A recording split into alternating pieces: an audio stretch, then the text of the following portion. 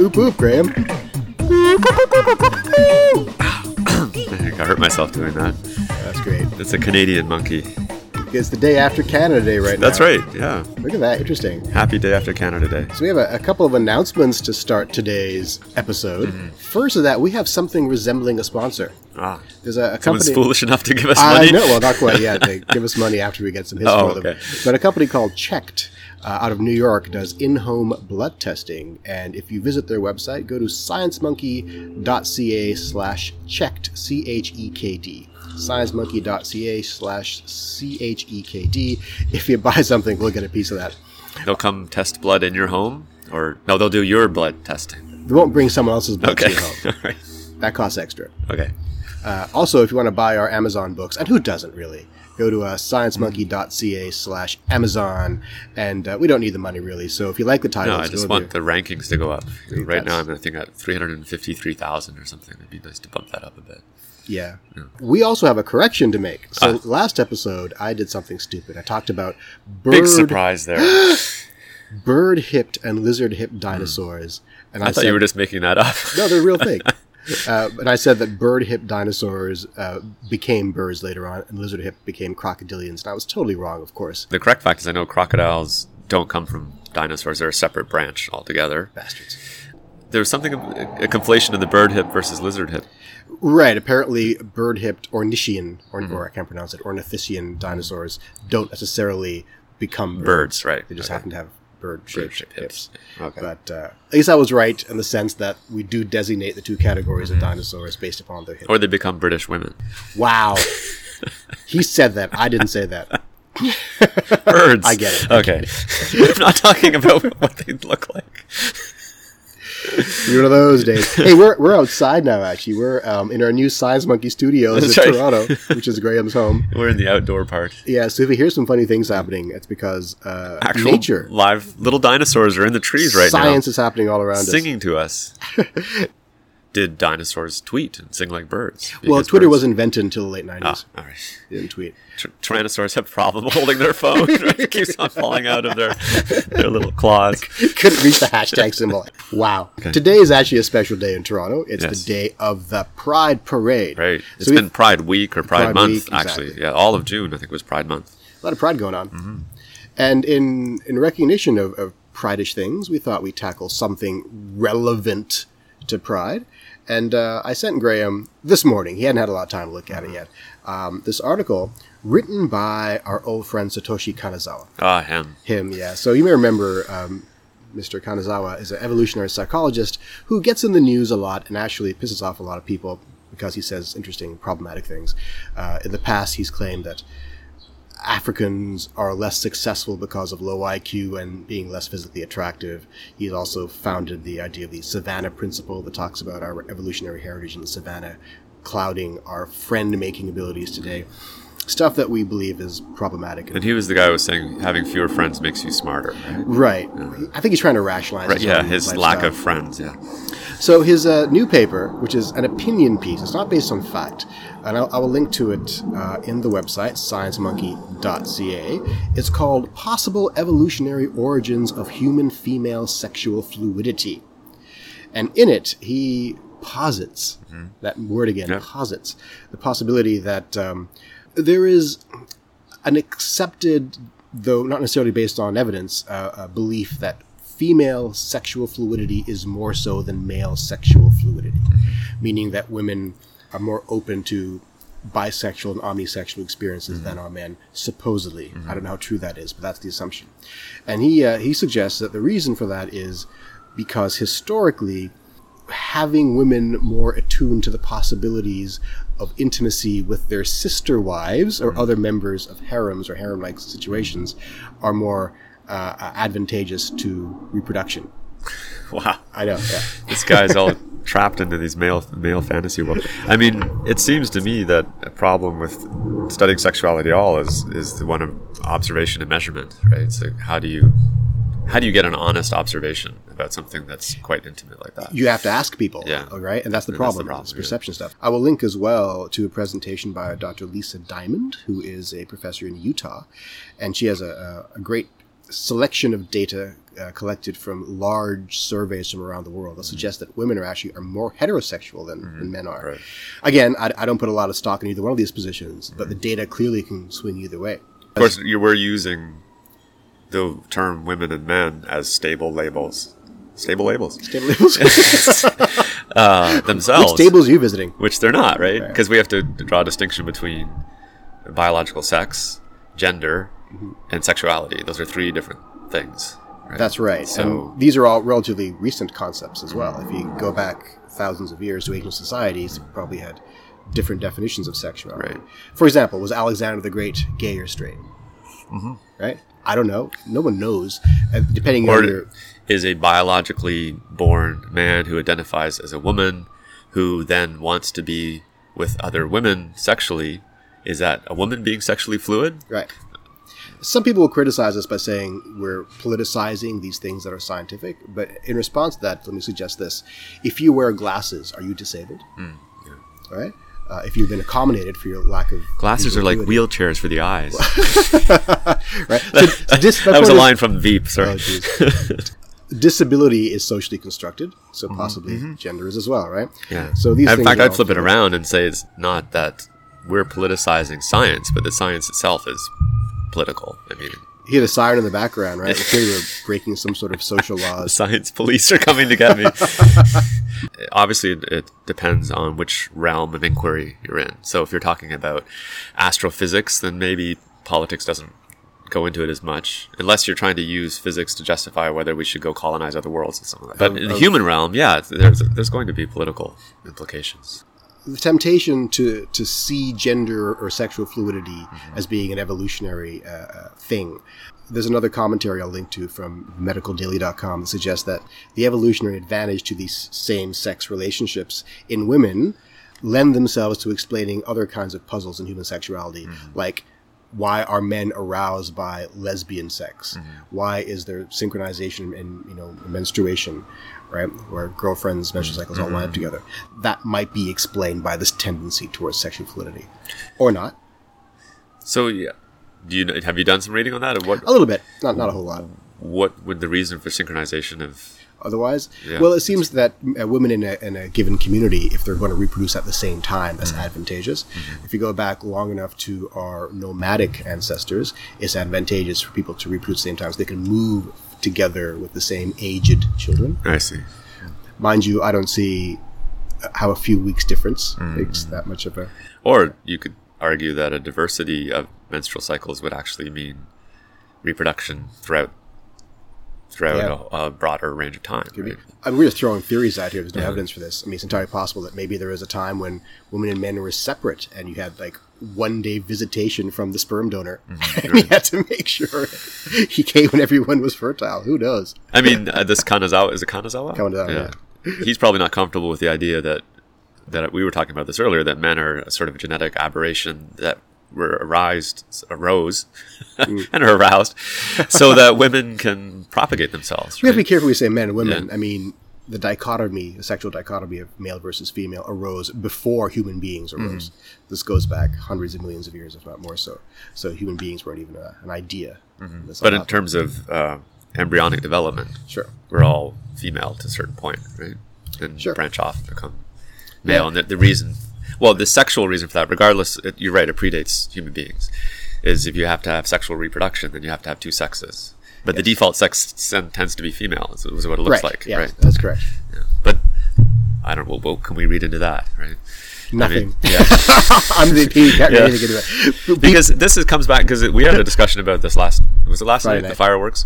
The actual fireworks, where you said, okay, if that's the case, then men came along later in the evolutionary terms, and so therefore we're more evolved. Right. And then I immediately said, well, that doesn't mean we're better. And you said I didn't say that. I just said we're more evolved. Evolved doesn't necessarily mean better. Right. And these evolutionary psychologists always want to tie everything back to evolution, as if somehow that is a sufficient explanation for everything. It's like, okay, we're like this in today's society because we evolved that way. But what do we gain by that? That's just what I don't understand. Well, what we gain by it, I think, is we get to forgive ourselves certain behaviors. Or maybe we get to make policy that's forgiving towards behaviors. I'm not defending it. I'm just saying that would be the argument for it. But this is where I think there might be a bit of a political agenda. Oh, totally. If this sort of man behaving badly likes to justify his behavior by saying, I've evolved that way. Right? Yeah. So we always look for biological rationalizations for the behavior we already want to support. But I love the idea of how things pass the sniff test. Therefore, they must be true. I mean, this sexual fluidity thing passes the sniff test, but it isn't necessarily true. There's no evidence for it. But I love playing this game. Consider this. What's the stereotypical things that a heterosexual male finds attractive in a heterosexual female? They tend to be things like symmetry of body. They tend to be things like certain shape. They tend to be youthful characteristics, sexiness, in other words, right? These are all an ability to hold a conversation. They tend not to. No, No. okay. We like to think that the things that men find attractive in women, stereotypically at the base levels, are proxy measurements of fertility. Now, what do things that women find attractive in men, stereotypically? They tend to be, we think, power, strength, wealth, right? Maybe even sense of humor, and those kind, which are proxy measurements of the ability to build nests. Now, if you ask yourself, are the things that men find attractive in women innately female? Yeah. Are the things that women find attractive in men innately male? No. So that lends itself to this idea that a woman doesn't need a man necessarily to be fulfilled in a relationship. You can get those same characteristics from other women. Right. Whereas a heterosexual man might need female characteristics to be fulfilled. I'm not saying this is the case. I'm saying that's how this reasoning is sometimes put forward. Right. And this is the school of thought that Kanazawa seems to come from. But I have a problem with actually two things. With what you just said about Kanazawa is that might be the case in the first few seconds when you're looking at someone and deciding whether or not to go up and talk to them, but then a ton of other things come into play, right? They can open their mouth and have a terrible voice. So, I mean, it seems to base all of this stuff on these very sort of superficial first reactions. On the other hand, you're speaking from the perspective of a man in his late 40s with a lot of experience. If you're a horny 15-year-old, you're not thinking about that at all. And that's historically who reproduces. And the other problem, going back to talking about fluidity and sexuality, is, and even if you have all these surveys and so forth, and people aren't being forthcoming, those are squirrels fighting or mating. I don't know. It's hard to tell sometimes. You can't make assumptions about people's lifestyles, Graham. Survey the squirrels. And is the problem of context, right? So human sexuality will look different in an all-male prison than it will in the general population, or in an all-girls school, or wherever. Or podcasting. Yeah, exactly. Yeah. So put your clothes back on, Sanders. Not that kind of guy. It's very difficult to make any generalizations in this realm, true. I think. Which is why it was a famous series of studies I'll link to as well around people's responses to pornography. And it's a great thing for conversations at parties. It's not a great thing for science. The studies essentially show that when exposed to certain pornography, men and women respond through their genitalia in different ways. Men respond to lesbian porn, and they respond to hetero porn. These are straight men. Right. But they don't respond to gay porn. Women respond to all porn. Right. So that kind of led to this way of thinking that female sexuality is more fluid. But at the same time, if you're measuring sexual responses based on blood flow through genitalia, that's just one measurement. You're not measuring the emotional response, psychological response. So who knows what's going on? Or maybe women are just more open-minded about sexuality in general. Well, this is what they're saying. Yeah. So sexual fluidity is just a measurement of open-mindedness. Now, is that a constructed, a learned response, or is that innate? So the argument Kanazawa makes is that is an innate response that has evolutionary origins. Because we're struggling to be men, to define ourselves as men. But women don't have that responsibility or burden. By the way, Graham is wearing a dress right now. It's a sarong. I'm actually kind of jealous. There's nothing so wrong with this. It looks pretty comfortable. Yeah, it is. It's very comfortable. just hope that a wind doesn't come along and blow it up. So you had a quote from for our Celestial Emporium of Forbidden Knowledge. Oh, it wasn't a quotation so much as a discussion. Oh, okay. Since we are talking about, well, ostensibly we're talking about fluidity and sexuality. What's our segment called, by the way? It's a Celestial Emporium of... Benevolent knowledge. Yes, Celestial Emporium of Benevolent Knowledge. So cue our music right now. Right.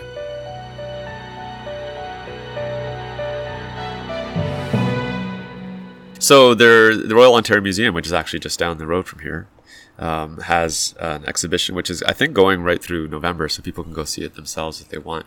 It's called the Third Gender in Japan, or Edo Japan. So Edo Japan is about 17th century to 18th century Japan. Edo is the old name of what's now Tokyo, so the ruling class was based there. And among the elite, there was a group of people called the Wakashu. Wakashu means literally young things. So David Bowie song. Yeah. And it was the name for men or boys when they'd reached adolescence, so maybe 10, 11, but hadn't yet reached manhood at around 15, 16 through to 20. So that's basically the 10 years between 10 and 20. Adolescent boys were known as wakashu. And they shaved their head a certain way, so they had a sort of patch, a kind of triangular patch. You could identify them by that patch, and they were allowed to wear certain types of clothing. And they were also the object of sexual desire among men and women, sometimes equally. And so they were referred to in this exhibition, at least, as a third gender, a fluid gender. And so these adolescents would be in sexual relationships with men and women. Supposedly, if they were in a sexual relationship with a woman, they would take a more dominant role as a man, quote unquote. But if they were in a sexual relationship with a man, they would take a more submissive role as a woman, quote unquote. And so the whole identity was based on this fluidity. And some of them were quite famous, lots of paintings, plays, opera performances about them. And they became like celebrities in their own time. And so sometimes they would have patrons who would delay the initiation ceremony to becoming a man, because then that would end their wakashu status. So they would push it until they were in their late 20s sometimes. And so the Edo government actually passed a law that you couldn't go past 25, so to keep the wakashu as a defined sort of group of people. So you're smirking and laughing. No, I'm thinking about the advantage of being bisexual is you expand your friend circles. Your circle of acquaintances. Damn it, I said it wrong. Damn it. But it goes beyond that, so it gets really interesting. The wakashu would dress as men, but a subcategory, like they wouldn't dress as women, but they wouldn't dress as adult men. They had their own sort of way of dressing. So the type of kimono and so forth. But sometimes the wakashu would impersonate women, so they would dress as women. And then there was female performers that would sometimes impersonate wakashu. So you could get into, sorry, I'm pounding on the microphone. So you would get, that's not a euphemism, by the way. So there was this sort of strange case of like a famous female actress who would impersonate a man who was impersonating a woman. And at that point, it's all turtles, I think. It's all turtles. When you start impersonating turtles, that's what I'm jumping off. I was going to say, do you know the only country whose passports have a third gender on them? Oh, I did know this. And is it Bhutan or something? No. It's India. India. Oh, yeah, okay. I think. Oh, because there's a class of... right, the hijra. Yeah, hijra. Yeah, that's right. So you can be eunuch. Mm-hmm. They call it eunuch in English, right?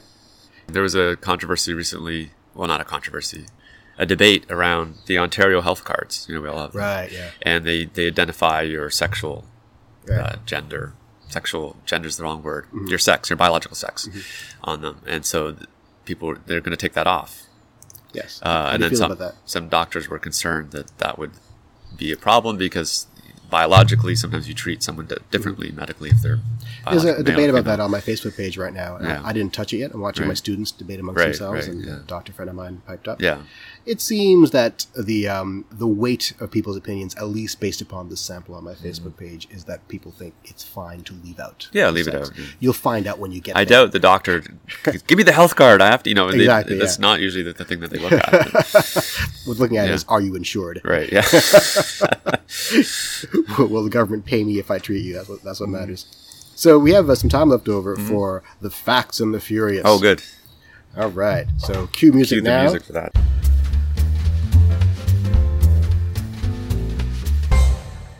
After we have our listeners listening to us for long enough, we don't have to cue them with real music anymore. It'll just play in their heads because they'll have heard it so often. Okay. Science. I want to start asking you a question. Okay. Because you're a Chinese scholar, or a scholar of things Chinese. Yes. You're not actually Chinese. No, I'm not. So under Chairman Mao, apparently, every Chinese family was obliged to kill a sparrow every week to stop them eating all the rice. Right, I've heard about this, yeah. Why did this fail as a project? I don't know. Was there a traffic in bringing in dead sparrows over and over again, the same one? Interesting idea. I don't think they got paid to bring in the sparrows. It failed because sparrows don't eat rice. Oh, there's the obvious answer. Poor sparrows. Apparently, when Hitler came to power, the Nazis made it illegal on pain of death for who to give the Heil Hitler salute. One particular class of being was not allowed. Was not allowed to give the Heil Hitler salute. On pain of death. Really? Mm-hmm. Again, I have no idea. What would that be? Apes. Oh, come on. Seriously, because some entertainer had trained some chimps to do it, and Hitler was offended. So, no more apes. You're killing the apes? You should be killing the trainer. At least. It's unclear whose death is required. Did you know that people who are into kinkier sex may be psychologically healthier? I assumed as much because I'm so healthy. Yeah. It doesn't work the other way around necessarily. Okay, after ovulation, a female's eggs is fertile for how long? After ovulation? After ovulation. 3 days. Oh, 48 hours. 3 days, good guess. Now, what about a man's sperm? How long can a man's sperm 2 weeks. live in the female body? 2 weeks. 2 weeks, really? Wow. What did I say? Is that right? Like it says they've documented a case of living up for 8 days. 8 days. Yeah. Yeah. That makes so sense. you could get pregnant without having what's the word I'm talking about? You get pregnant long after. Not just that, but sex. The sperm that codes for male or female, I forgot which one it is. The male sperm travel faster and have shorter lives. Right. The female sperm travel slower and have longer lives. Right, yeah. So one way to engineer a female child will be to have sex before you ovulate. Right. Right. And have the remaining sperm that are still stuck around female sperm. Right. They're more likely to. Yeah. And if you want a male child, suppose they have sex standing up. Yes. They can swim faster against the gravity. There it is. Yeah. That's hashtag science, my friend. What can a man do at least 4 times a week to reduce his chance of getting prostate cancer? Oh, masturbate. Yeah, have an orgasm. Have an orgasm. Yeah. Right on. Cool. Can ants survive in a microwave oven? Well, not for long. With it turned on. Maybe for a little while. Yeah, because they're so small they can climb between the microwaves. That is correct. That is absolutely correct. Because the wavelength of a microwave in a microwave is 12 centimeters. Is it really that big? Wow. I was being facetious. I know you were. This is why I'm stuck. Well, I knew the answer must be yes. Because right, but you actually knew why. The microwaves are not very micro then. That's right. In which world is 12 centimeters micro? Let's hope I looked that up correctly. Maybe it's 12 millimeters. Yeah, that makes a bit more sense. It's entirely possible. Because if it's 12 centimeters, you could put the food in and it wouldn't get hot. What am I, some kind of scientist? I have to know these things? Okay, you go ahead. Okay, so during World War II, again, U.S. Secret Service tried to do something to Hitler's carrots. The U.S. Secret Service tried to do something to Hitler's carrots. His carrots. His food in general, but his carrots specifically. And I'm assuming they're poisoning them somehow. But okay, that would be the first thought. Or a psychoactive drug. Except he had food tasters.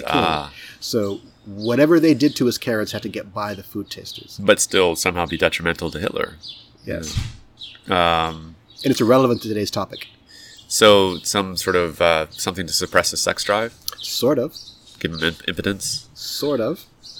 Very close. Very close. I don't know. They didn't do this, but they planned to infect or to contaminate his carrots with estrogen. And the plan was to turn him into a woman. Because that's what science was like back then. Right. And they thought it would make him less aggressive and more like his docile younger sister Paula, who worked as a secretary. Paula? Paula Hitler. Really? Yeah. Adolf had a younger sister named Paula? And they chose estrogen because it's tasteless, would be slow and subtle, and would pass the food testers test. And then they thought, let's just have D-Day instead. Exactly, and kill some apes. How long the average vagina is? I'm going to guess it's exactly as long as the average penis, which would be, Let's see how you answer this. I know, assuming mine is, longer than the average. Assuming. I'm going to guess 4 inches. Yeah, that's correct. The average vagina is suitable. But it can expand by 200%. That's right. When sexually aroused. That's important. Yeah. And actually, that is the average length of most penises around the world, 4 inches. And did you know you can't say happiness without saying penis? The Sami people of northern Finland. The Sami people. They use a measurement called the Poronkusuma, if I'm pronouncing that correctly. What is the Poronkusuma? It's a measurement? Yes, it is a measure of distance. Okay. Linear measurement of distance. Probably how long a dog can run in one day or something. That's very close. Yeah. It's not a dog, though. It's a reindeer. Reindeer, so how long can a reindeer go before what? Before it has to stop and drink. Not drink. Have sex? Urinate. I'm so impressed. You got so close to that. That's amazing.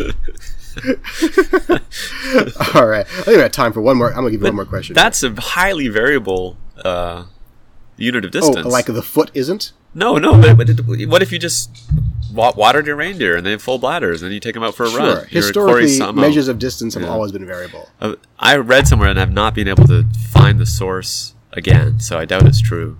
There's a Chinese measure of distance, which is the li. Yep. Part's true. It varied over time. Each dynasty had its own measurement. It's roughly a third of a imperial mile by the Qing dynasty, I guess.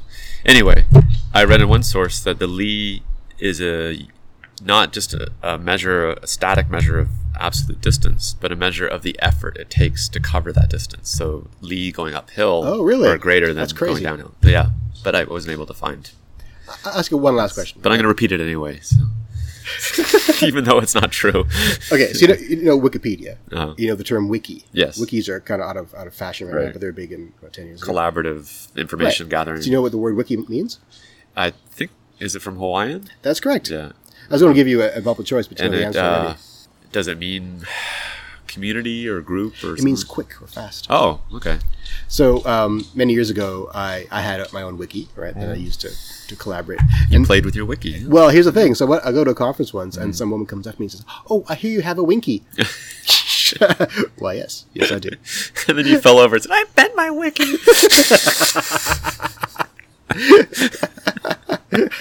my favorite